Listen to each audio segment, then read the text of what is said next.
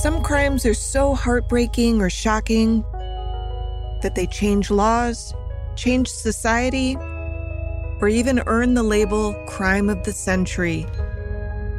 But the stories that made headlines in decades past aren't necessarily remembered today. I'm Amber Hunt, a journalist and author, and in each episode of this show, I'll examine a case that's maybe lesser known today, but was huge when it happened. This is Crimes of the Centuries.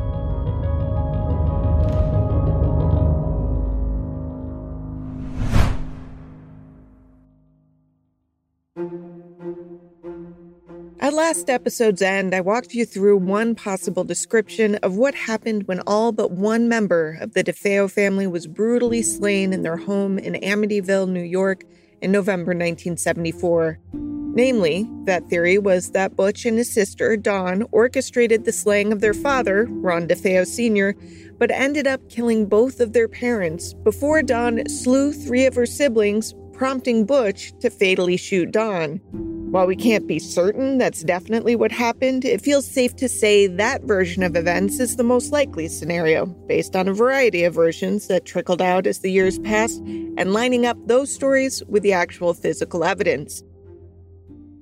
It's frustrating when you don't know for sure what happened in a case, so heads up, things only get more frustrating from here. Part of the reason for that is the same reason a more definitive scenario likely wasn't proffered earlier in the Defeo murders. The truth is that the Amityville Police Department that arrived at 112 Ocean Avenue was not a paragon of truth and justice. Talk of police brutality, a suspiciously high quote-unquote confession rate, and an uncomfortable number of judgment reversals had dogged the department for years. By 1972, the brutality issue had at least garnered enough attention that the Suffolk County Human Rights Commission won the ability to report cases of police brutality, but the group didn't have the power to investigate or to recommend an investigation. In other words, the commission had no teeth. It could just say, "Pretty please stop being bad cops." Without any official recourse, the commission did interview people allegedly victimized by police, stories that appeared in the June 11th, 1979 issue of the National Law Review, entitled "When Suspects Are Abused, Raphael Abramovich Systematically Laid Out the Criminal Justice System Butch Defeo Found Himself In." Some key points include, number 1, Suffolk County Homicide Squad's 97% confession rate, which was crazy high, especially when compared to neighboring counties, Bronx and Kings, which were at 35% and 20% respectively. 2, how incredibly rare it was for the police departments to side against an officer. The department's internal reviews found that nearly 99% of complaints against officers lacked, quote, "sufficient cause for disciplinary action," end quote. So while Butch Defeo watched as his family home steadily filled with police after his whole family had been slaughtered, there already was a solid chance that Butch, as the only survivor, would not only be fingered, but would confess. That likelihood would leave a bad taste in the mouths of residents who would long wonder if the case had been properly solved at all. And that discomfort, in a strange twist, would serve to muddy the waters when eerie stories began surfacing just a year after 112 Ocean Avenue was resold to another family, a family that experienced such bizarre occurrences that their alleged ordeal led to Amityville being synonymous with evil.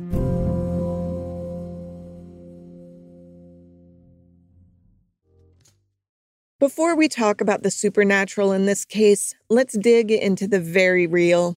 That National Law Review article I mentioned earlier triggered the filings of several civil cases against the police department. In the mid-1980s, New York Governor Mario Cuomo, yes, of those Cuomos, would order a state investigation into possible misconduct of the Suffolk County Police and the District Attorney General. To close this loop, I'll add that on April 25, 1989, the New York Times ran a story on the investigation's findings. It read, quote, "The New York State Commission of Investigation, in a blistering report, has concluded that Suffolk County's top law enforcement officials had grave shortcomings in leadership, condoned crimes by employees, and allowed slipshod police work and prosecutions to bungle drug and murder cases. The commission, ending a 3-year inquiry, said it found evidence of perjury, illegal wiretaps, and coercion of witnesses involving Suffolk County prosecutors and police officers, all with the tacit approval of their superiors, end quote. I mention all this because it at least lines up with what Butch Defeo would subsequently allege about detectives' behavior when he was being investigated.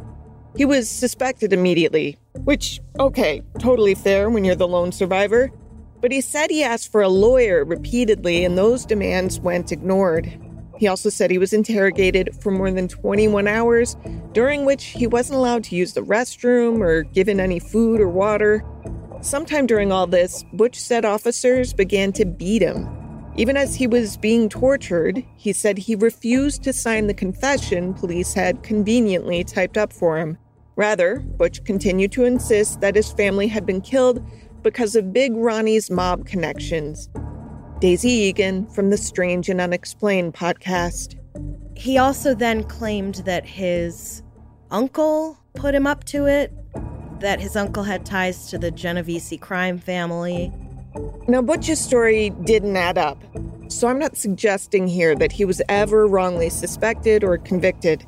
In fact, when he named a specific mafioso as the gunman in his family's killing, he named Louis Fellini, a guy with a super solid alibi, and that he wasn't even in the state of New York when the killings occurred. The reason I include the backdrop of questionable police tactics, though, is because it matters when it comes to public perception.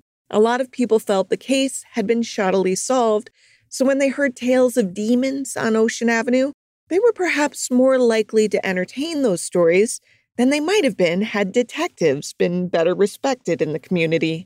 In one of Butch's many statements, he said that disembodied voices had demanded him to do what he had done. In another statement, Butch claimed to be God. Butch's defense lawyers tried to get all of these statements barred from the trial, but those efforts failed.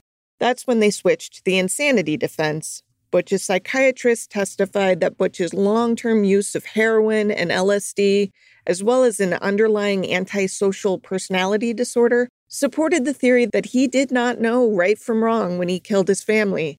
Dr. Daniel Schwartz also said Butch was a quote-unquote paranoid psychotic. Headlines on November 22, 1975, read Ronald Butch Defeo Jr. found guilty of murdering family. The jury of 6 men and 6 women found him guilty of 6 second-degree murders on the afternoon of November 21st after 2 days of deliberations just a year after the murders. If you're curious why second-degree instead of first-degree, at that time in New York, first-degree murder charges were reserved exclusively for cases in which police officers or prison guards were the victims.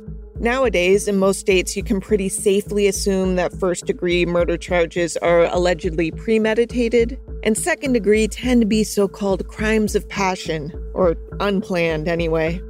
According to the New York Times, this was the longest case, up to this time, in Suffolk County history. 7 weeks of testimony and evidence.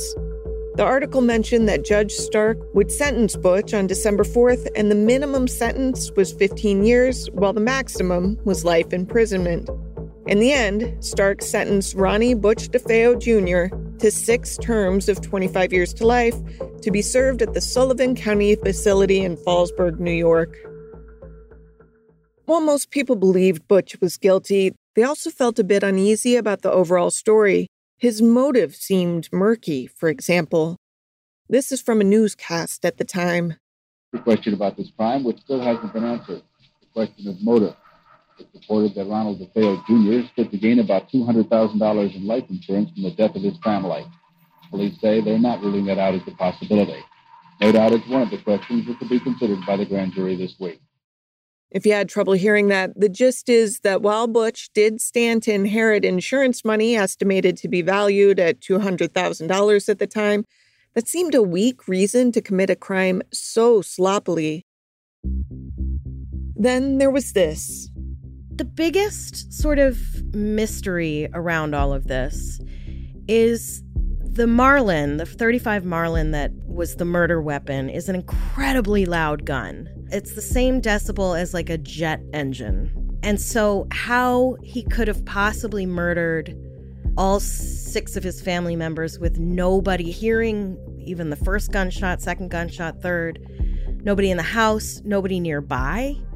You can hear that from a very long distance, and none of the neighbors ever came forward to say, like, I heard some popping noises or, what sounded like a car backfiring. In short, there were questions that lingered long after the jury came back, long after Butch was escorted to prison, long after the tragedy on Ocean Avenue stopped being front-page news. Ronald Butch Defeo Jr. died at the Albany Medical Center on March 12, 2021, at the age of 69. He had been moved from the Sullivan Correctional Facility to be treated for an undisclosed illness, but died before showing any improvement. At the time of recording, the Albany County Medical Examiner's Office had not released his cause of death, though Daisy has a theory. But I would be willing to bet that it might have been COVID-related, because obviously at that time, COVID was a huge problem in prisons. Before we move on to the rest of the story, a reminder that 4 of the victims in the Defeo slayings were children, which often seems to be an overlooked fact, especially given how the part 2 of this tale so overshadows the original crime. So a well-intentioned, if inadequate, addendum.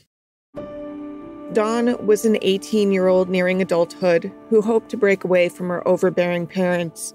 Allison, just 13, liked to draw and paint and played the flute in the school band. She had a pet bunny named Snowball and liked collecting flowers. Mark was 12. Being so close in age, he and Allison often helped each other with their homework. And then there was John, who was only 9. The photo of him that ran in newspapers nationwide showed a kid with a broad smile wearing a little suit, likely dressed for church. These kids and their parents were buried in St. Charles Cemetery in East Farmington, New York. Ronald Sr.'s parents joined them in their plot when they died the following decade. When Ron Jr., a.k.a. Butch, died in 2021, the plot was left undisturbed. Instead of being buried alongside his family, Butch was cremated. As is the case with all of these heartbreaking tragedies, in the aftermath of this one, life moved on in Amityville, even for that upscale house with a grisly past. A couple, a sort of newly married couple, Kathy and George Lutz, buy the house for $80,000, which was a discounted price from the listing, which was $100,000, which, I would imagine that one of them said, well, considering what happened here pretty recently, why don't we give you $80 and we'll call it a day. This was in December 1975. So they bought this beautiful home that has a boathouse and everything for $80,000 very shortly after the murders. It was a decent price for the property, but the Lutzes didn't exactly spike a football. They took what had happened there seriously, they would later say. According to George and Kathy, who were Catholic, they brought in a priest to bless the house. From a documentary called Shattered Hopes, the Lutzes said that the priest, named Father Ralph Pecoraro, was besieged by flies and a disembodied voice that told him to get out. If this sounds familiar, there's a reason. Here's the coordinating scene in the 1979 horror film classic Amityville Horror.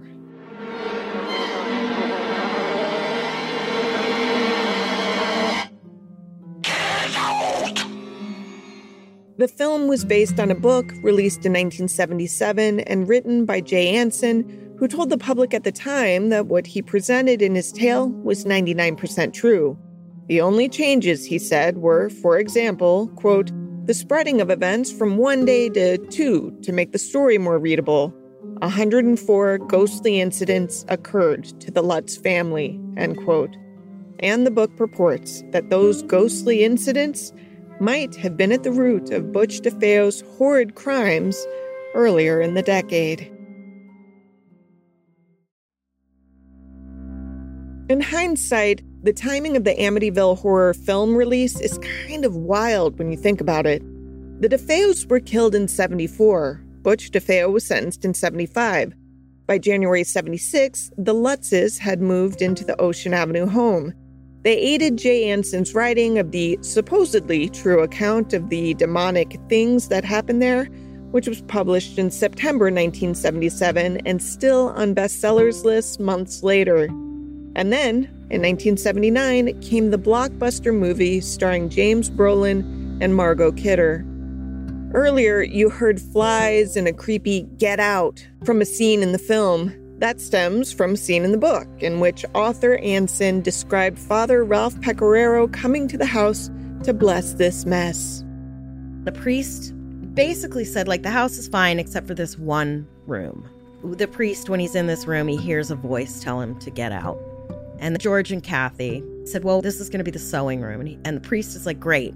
As long as nobody sleeps in this room, you should be fine. Which is, I didn't know that there was a manual of how and when and where ghosts and poltergeists like to operate. But I guess if you don't sleep in the haunted room, you're okay. But there were supposedly other issues with the house straight away.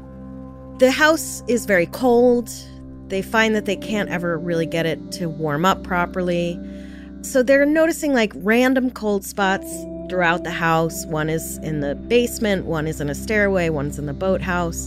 And they couldn't find any source of the draft. And then Kathy starts to say that she smells like a weird, gross sort of perfumey smell in her bedroom, but it turns into an unbearable stench.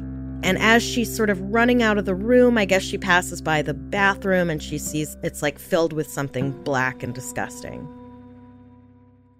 Now, the drafty house part, if that's the sign of a haunting, I must be hosting 15 spirits at my place because it's cold everywhere all the time. And maybe the stench and inky bathwater could be explained away by bad plumbing. If those were the only things the Lutz family claimed to have happened, it wouldn't have been much of a book and movie. But alas, there was more. So much more that the Lutzes called a local TV station to come over and investigate, according to a documentary called The Real Amityville Horror. Soon after the Channel 5 news team and their reporter Marvin Scott arrived at the house, people began behaving unusually. Now, before you assume, as I initially did, that this investigation would be composed of level-headed, truth-seeking journalists, that wasn't exactly the case.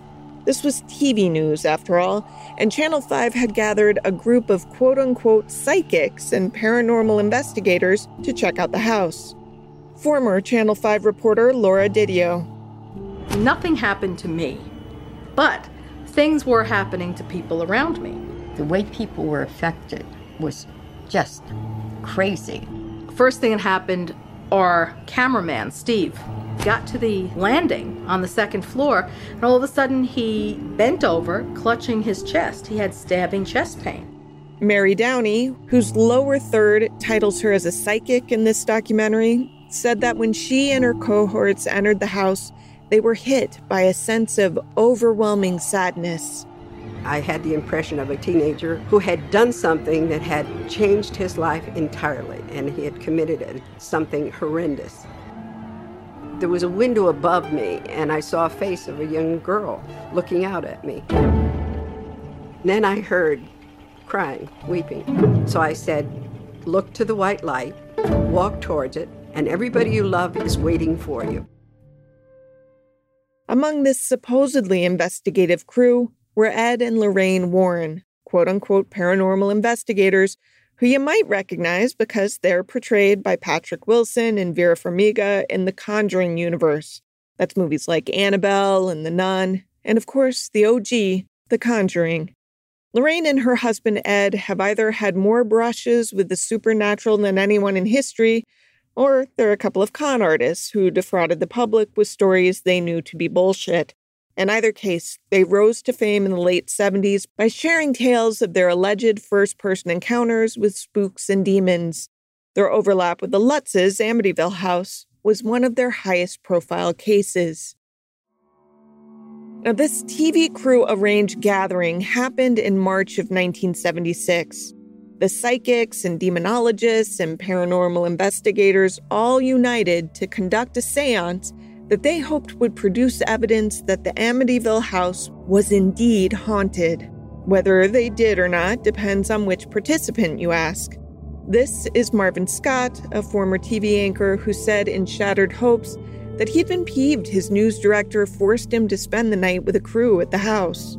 We sat around the house for several hours, into the early morning hours, and we pulled up blankets, we sat on the floor. I did feel a slight chill behind my left ear, but it was a cold March night. Anything was possible. I didn't feel any unusual presence other than the people sitting at the table. I didn't see anything oozing from the walls. I didn't hear any strange voices. The only voices I heard were that of my crew wanting to know when we were going to eat the sandwiches we brought along, and when are we getting out of here. Ed and Lorraine Warren had a different experience. At one point, Lorraine entered the sewing room, the one the priest had sensed some evil in, with Marvin Scott, and became overwhelmed. She said, "Marvin, I hope this is as close to hell as I'll ever get." Journalist Joel Martin. Lorraine Warren at one point stated that during the 1976 seance that she had gone into the master bedroom and that the Defeo's bed was the same bed that had been there on the night of the crime. Only the mattress had been changed, and she supposedly sat on the bed and relived the whole tragic experience, the shots that were fired into the Defeos. But there were problems with the Warrens' reported experiences. For one, Marvin confirmed that Lorraine did indeed say, "Marvin, I hope this is as close to hell as I'll ever get." Yet he was sitting right by her and insisted that the only creepy thing he sensed was her.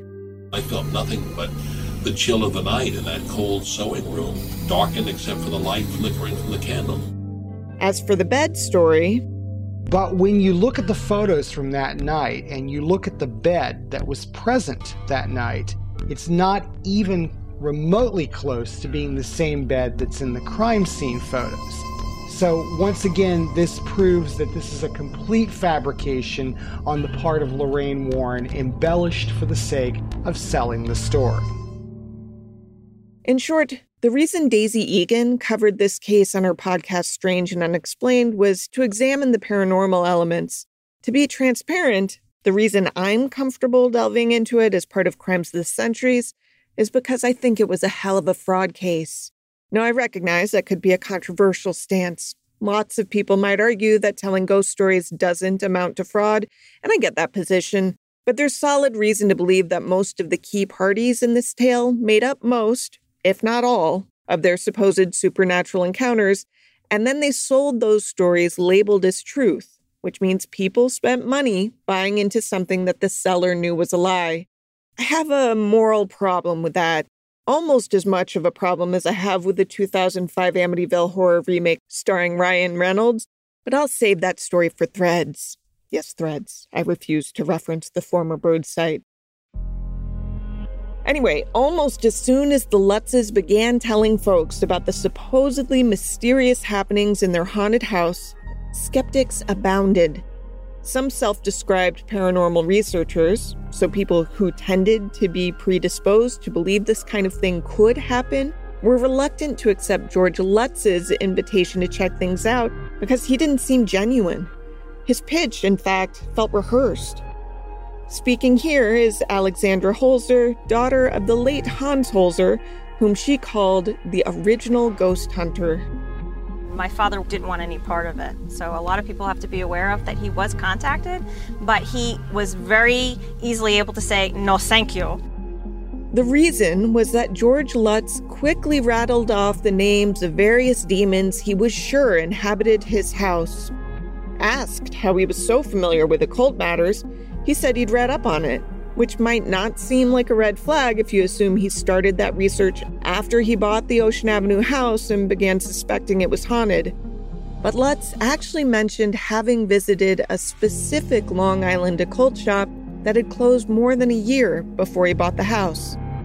That meant that when he bought the place, he had long been reading up on occult matters.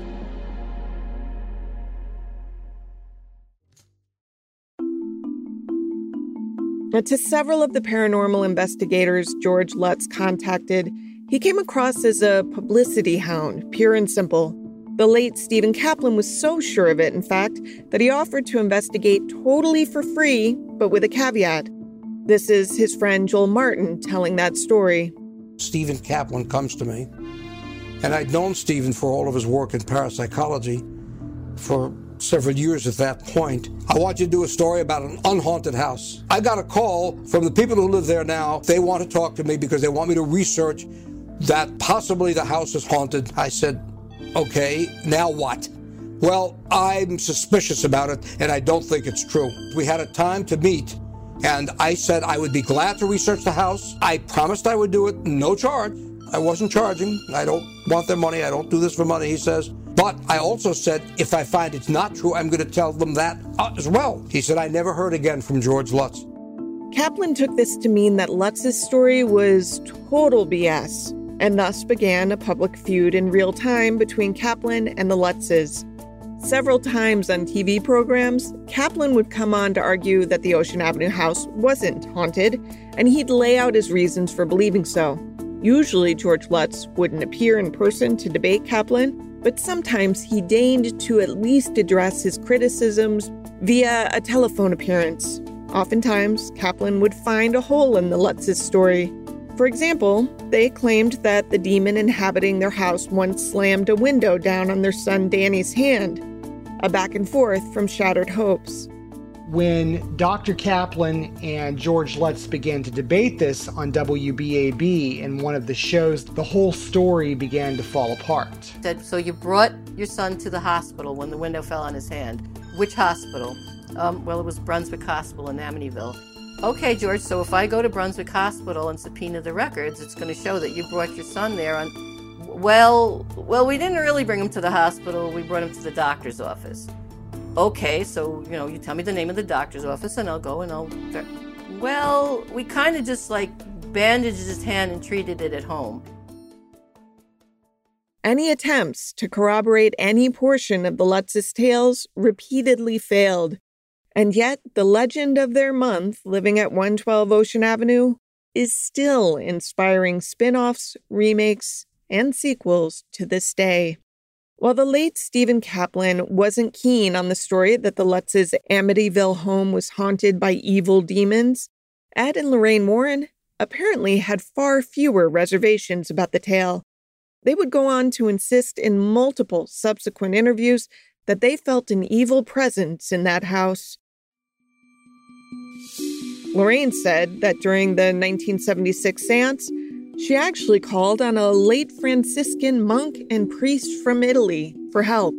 Padre Pio was a very holy and pious priest. This is Lorraine talking to Tony Spera, the host of a show called Seekers of the Supernatural.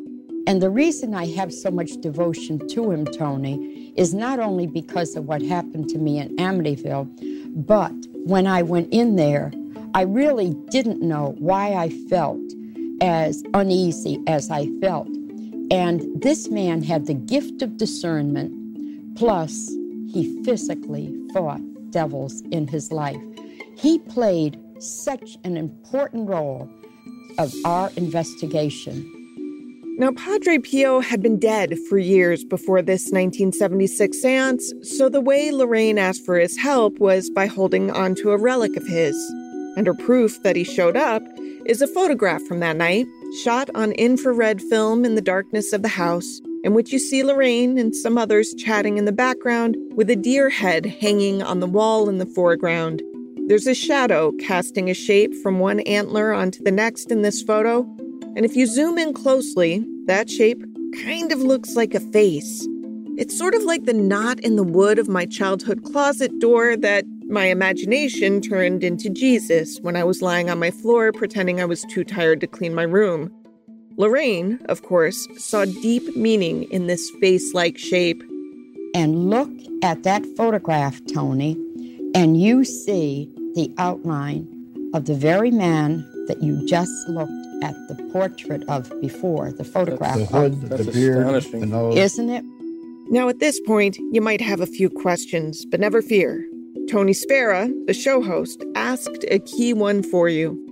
Has anybody looked at these pictures and verified that they're not fakes? Father Negre looked at this photograph. He was a very close associate of Padre Pio's, and when he looked at it, he knelt down and he blessed himself, and he said, Padre Pio. So there you have it. And that wasn't the only photograph taken with ultra-sensitive infrared film that night. Here's Ed describing another image that at first glance appears to simply be a picture of a hallway and 2 door openings with a staircase handrail in the foreground curving left. If you zoom in on the intersection of the handrail with one of the bedroom doors, you might see what Ed sees. You see what looks like a small boy's face looking out with bioluminescent eyes. This was the room of one of the young boys who was murdered there. Isn't that eerie? Now, a lot of people would say, well, is that the spirit of the young boy? No, it is not the spirit of the young boy, but it is a diabolical spirit with luminescent eyes that appears in that home to confuse the investigators. You think that is an evil spirit, Ed? Positively. Everything about this house was evil. It's the certainty with which he talks that always gets me. Could it be the spirit of a slain child? No, clearly that's an evil spirit with crazy eyes trying to confuse investigators because that's how spirits roll. Now, I love the Conjuring universe. I'm a horror movie buff in general, so on the whole, I have no issue with these stories, and I certainly don't blame or even question people who want to believe them. But it's worth noting that the Warrens had financial incentive to see what they wanted to see in those 76 seance photos. They managed to secure a book deal about their quote-unquote demonology work in part because they bolstered the Lutz's story. That book, originally published in 1980, was called The Demonologist, The Extraordinary Career of Ed and Lorraine Warren, The True Accounts of the Paranormal Investigators. That book fueled even more media appearances, and if you search newspaper archives, you can see that their public speaking appearances exploded too. Those can pay serious money. I don't know how to fact-check this, but several celebrity sources online estimated that the Warrens were worth upwards of $12 million when Ed died in 2006. Lorraine died 13 years later in 2019.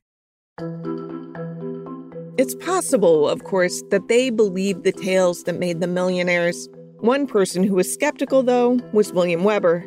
He was an attorney who had defended Ron Defeo Jr., a.k.a. Butch, when the young man stood trial for slaying his entire family back in 1974. He said in a lawsuit that after the Lutzes fled the Ocean Avenue home, they invited him back one time. He did this, as Daisy Egan said, because their feeling was, this needs to be known that the house is haunted because clearly this is probably what drove Ronald to kill his whole family. So they invite William Weber over to the house to show him how haunted the house is, and the 3 of them proceed to get incredibly drunk. They drink 4 bottles of wine between the 3 of them, and at some point in this drunken ghost hunt, they basically decide to write a book. Weber comes out eventually and says, we were just sort of creating ideas by the end of the night, just give and take, like a pitch session.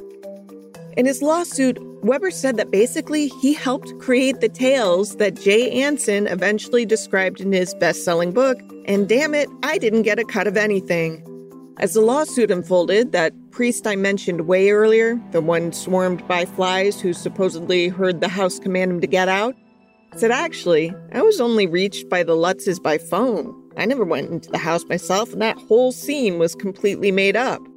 Butch backed all this up in an interview, though he's kind of an unreliable narrator, so take that for what you will. He made up the story about the cat and the red-eyed pig and all that and this and that. And this was all Weber's idea, over many bottles of wine. But here's the thing. It's a good story.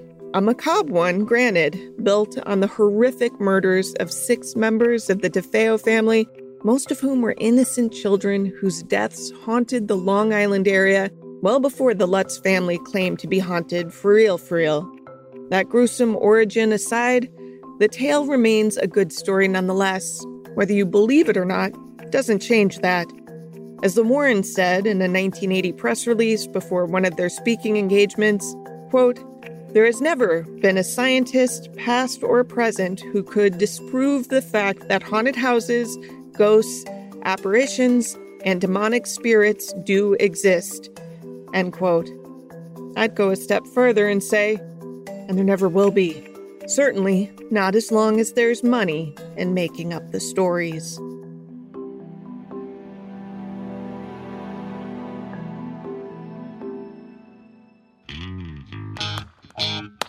To research this case, Jen Erdman relied on several books, including Jackie Barrett's The Devil I Know, My Haunting Journey with Ronnie Defeo, and The True Story of the Amityville Murders, and Rick Osuna's The Night the Defeos Died, Reinvestigating the Amityville Murders.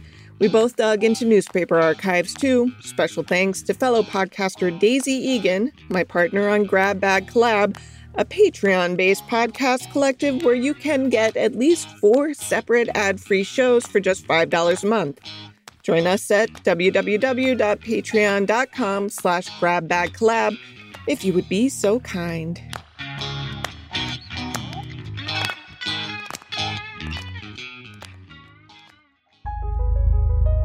Crimes of the Centuries is a production of the Obsessed Network. To learn more about its shows, go to obsessednetwork.com. This episode was written by me, Amber Hunt, and produced by Jennifer Swatek. Steve Tipton edited the script. Original music is by Bruce Hunt and Andrew Higley. Other music comes from Blue Dot Sessions and Universal Music Productions. If you like us, help us out by rating and reviewing us on Apple Podcasts. For more information or to recommend a case, go to centuriespod.com. On Instagram and Twitter, we're at centuriespod, and check out our Crimes of the Centuries podcast Facebook page.